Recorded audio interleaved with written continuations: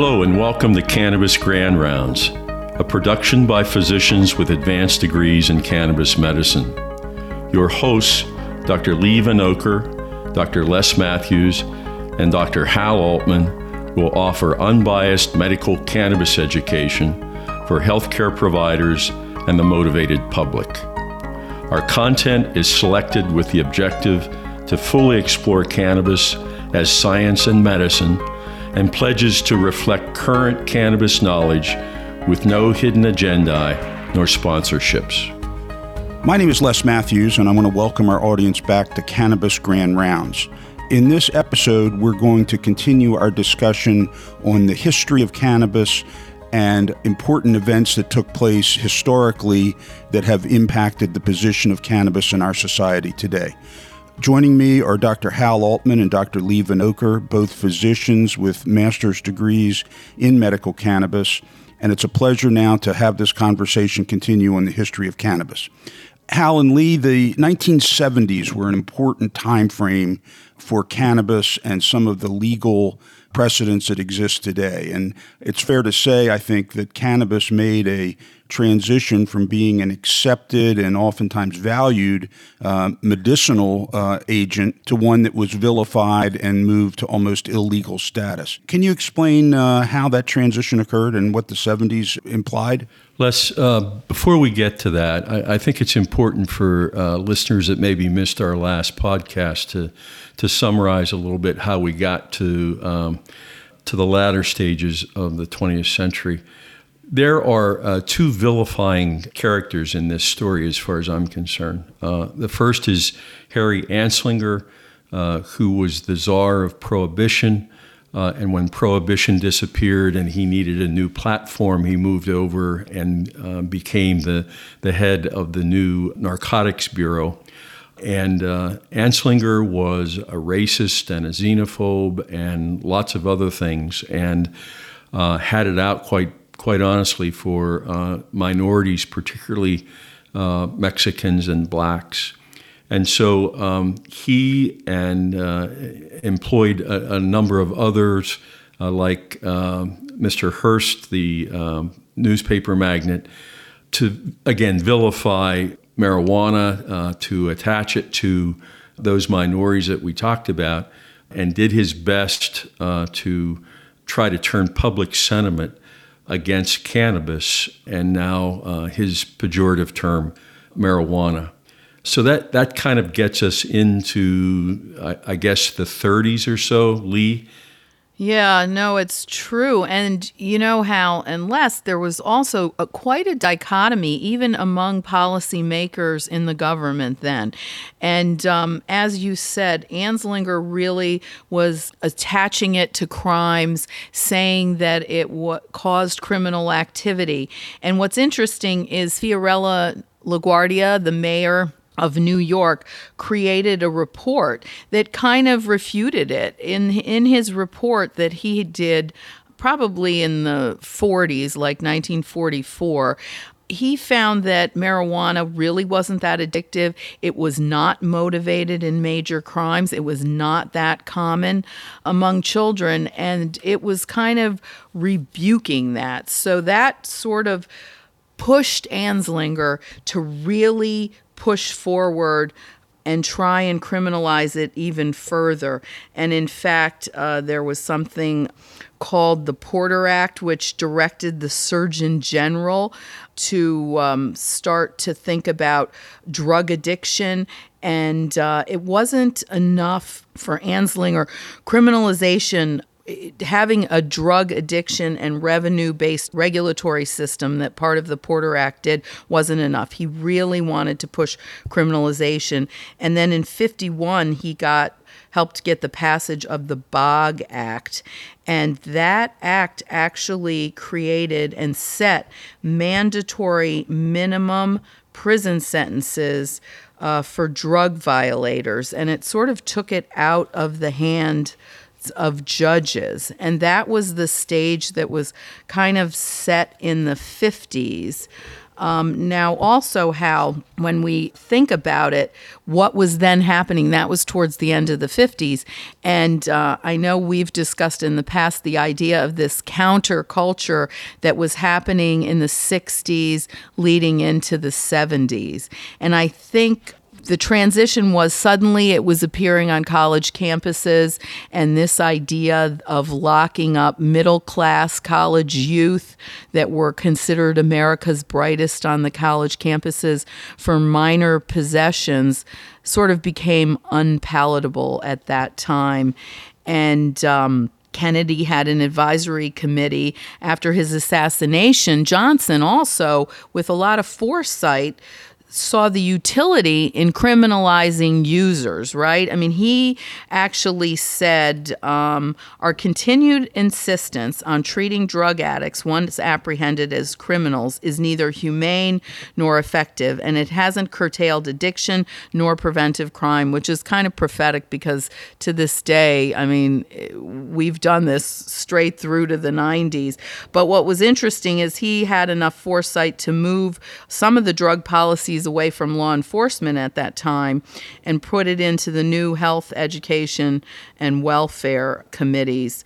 So I think that was interesting, but it did lead up, Hal, as I know you're going to talk about, to what was going on in the 70s. And I think we've discussed before, it still was that counterculture once Nixon became president that he just couldn't stand related to cannabis, or marijuana as they called it then. Well, what's interesting about all of this, as far as I'm concerned, is you can't look at the history of cannabis without understanding the history of what was going on in the country and in the culture. So if you look at the 50s and the so-called beatniks, the 60s were the hippie culture, the anti-war sentiments that the counterculture adopted. And marijuana became synonymous, use of marijuana became synonymous with war protests leading up to Nixon's election in 68. And I mentioned earlier that there were two sort of evil characters in this story in the 20th century. Harry Anslinger was the first, and Nixon was the second. And I think Nixon had some of the same racist, xenophobic, you can't trust others philosophy that Anslinger had. And we referenced a book in our last podcast by John Hudak, which is called Marijuana, A Short Story. I would certainly recommend that for anybody that's interested in a deeper dive. But a quote from that I think really puts it well. If Harry Anslinger was a foot soldier in the fight against drugs, Richard Nixon was America's first drug warrior. And I think that's exactly how Nixon approached all of this. And so coincident with what was going on in the United States, drugs, and particularly marijuana and its supposed connection with gateway drugs and leading to narcotics, got the attention of the world. And the United Nations actually, in the early 60s, started to work on a proposal and came up with a schedule of drugs that they felt were dangerous and should be excluded from usage. And the UN came up with a 5-schedule drug approach, and Nixon in 1970, in advocating for and helping to pass the Controlled Substance Act, adopted a similar approach to medications. So there were 5 schedules, Schedule 1 through 5. Schedule 1 was the most regulated, Schedule 5 was the least.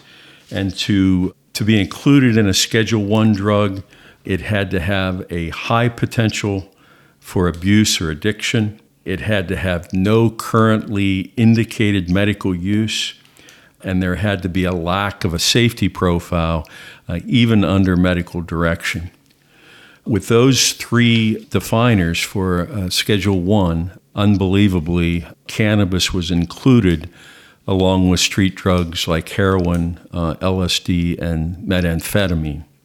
It is that Controlled Substance Act of 1970 that we continue to live with, and it effectively shuts down the possibility of any kind of clinical research on a Schedule I drug.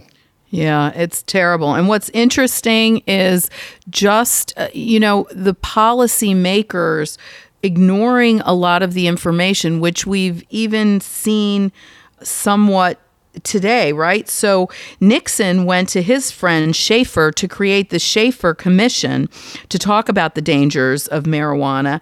And just like the LaGuardia report, it infuriated the government because they were committed to prohibition and criminalization. And the Schaefer report said, just like the LaGuardia report, it really wasn't attached to a lot of criminal activity. There were a lot of false assumptions about it, but Nixon chose to then ignore that report. And I think that really shows, even among policymakers in the government, there was this issue of ignoring some of the facts, burying some of the information, and just doing what's political, which we can see today almost in politics and science. So it's an interesting parallel, but it really did create the problems, as you said, Hal, related to research. And it was very prophetic that way back with the Marijuana Tax Act that we talked about, that wasn't so much prohibition, but was a taxation on it, that the AMA came out against it and feared that it would hamper research and use in the future. And that was back in the 30s. So it's really a sad state of affairs for what's going on even today. But so, Hal and Lee, to be clear, the Controlled Substance Act was passed by Congress and signed by Nixon and became the law of the land in 1970. Federally, correct? That's so. Yeah, for the federal government, that's so. And that's the shadow, if you will, that cannabis still resides under today. So in many decades have passed, obviously, since that became law, and yet cannabis is unchanged in its regulated status. That is true, Les, until 2018, when there was a farm bill that was passed by the Congress that acknowledged a separation between cannabis and hemp. Hemp, we'll get into this in future podcasts, but hemp and cannabis are basically siblings, and the major difference between the two is the content of THC, with hemp having less than 0.3% and THC having greater than 0.3%. There was a recognition of the lack of abuse potential for hemp CBD products, and in 2018 they were separated, conceivably allowing the hemp growers to legally grow and process hemp. We still have hoops that we have to jump through in terms of studying CBD because it's been referenced back to the FDA.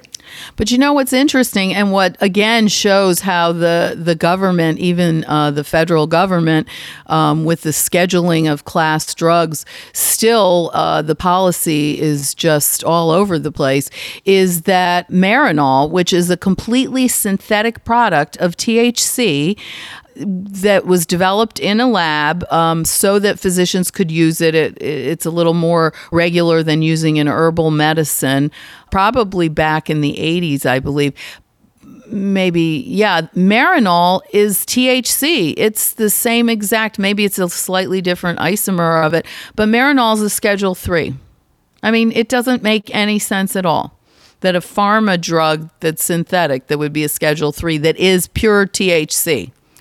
So if you go back to the definition of a Schedule I drug, highly addictive, we will discuss this in the future, but the addiction, the substance abuse potential for cannabis is certainly less than many drugs that are used today commonly. Alcohol, nicotine, caffeine, no accepted medical use. You just explained, Lee, that we've been using Marinol now for almost 25 years and can't be used safely under medical direction. We've got hundreds, if not thousands, of cannabis clinical trials going on now across the world, which refutes that claim. So I think one of the things that has really lit a fire under all three of us is the need to share the truth concerning cannabis as a potential medicine, and to get the word out that this substance needs to be rescheduled so that we can do the clinical trials and establish what works for what. So we have a situation where cannabis remains Schedule 1. As a result, as we've discussed, it severely limits the ability to do cannabis research.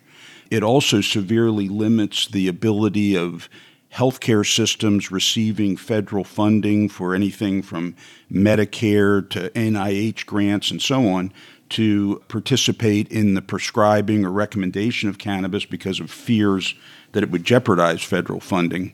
So there are far-reaching ramifications. And just to wrap this up, you very correctly pointed out, Lee, that cannabis remains illegal at the federal level, and yet we know now that there are 37 states in the District of Columbia that have legalized it. And certainly when I began my journey in the education of cannabis, that did not compute. It made no sense to me that it was possible to be illegal at the federal level and legal at the state level. And it's one of the very interesting aspects of where cannabis resides from a legal standpoint in our culture today, and we'll certainly delve into that in greater detail in future podcasts, and I think the audience will find it very interesting. But this has been a great discussion about the history of cannabis leading us to where we still find ourselves today in its very restricted status at the federal level. So thank you all. We appreciate your participation, and we look forward to talking to you again soon. Thank you. All information, material, and content on this podcast is for general informational and educational purposes only and is not intended as a substitute for professional and/or medical advice, diagnosis, and/or treatment by a qualified physician or healthcare provider. No doctor-patient relationship is formed. The use of this information and any materials linked to this podcast is at the user's own risk.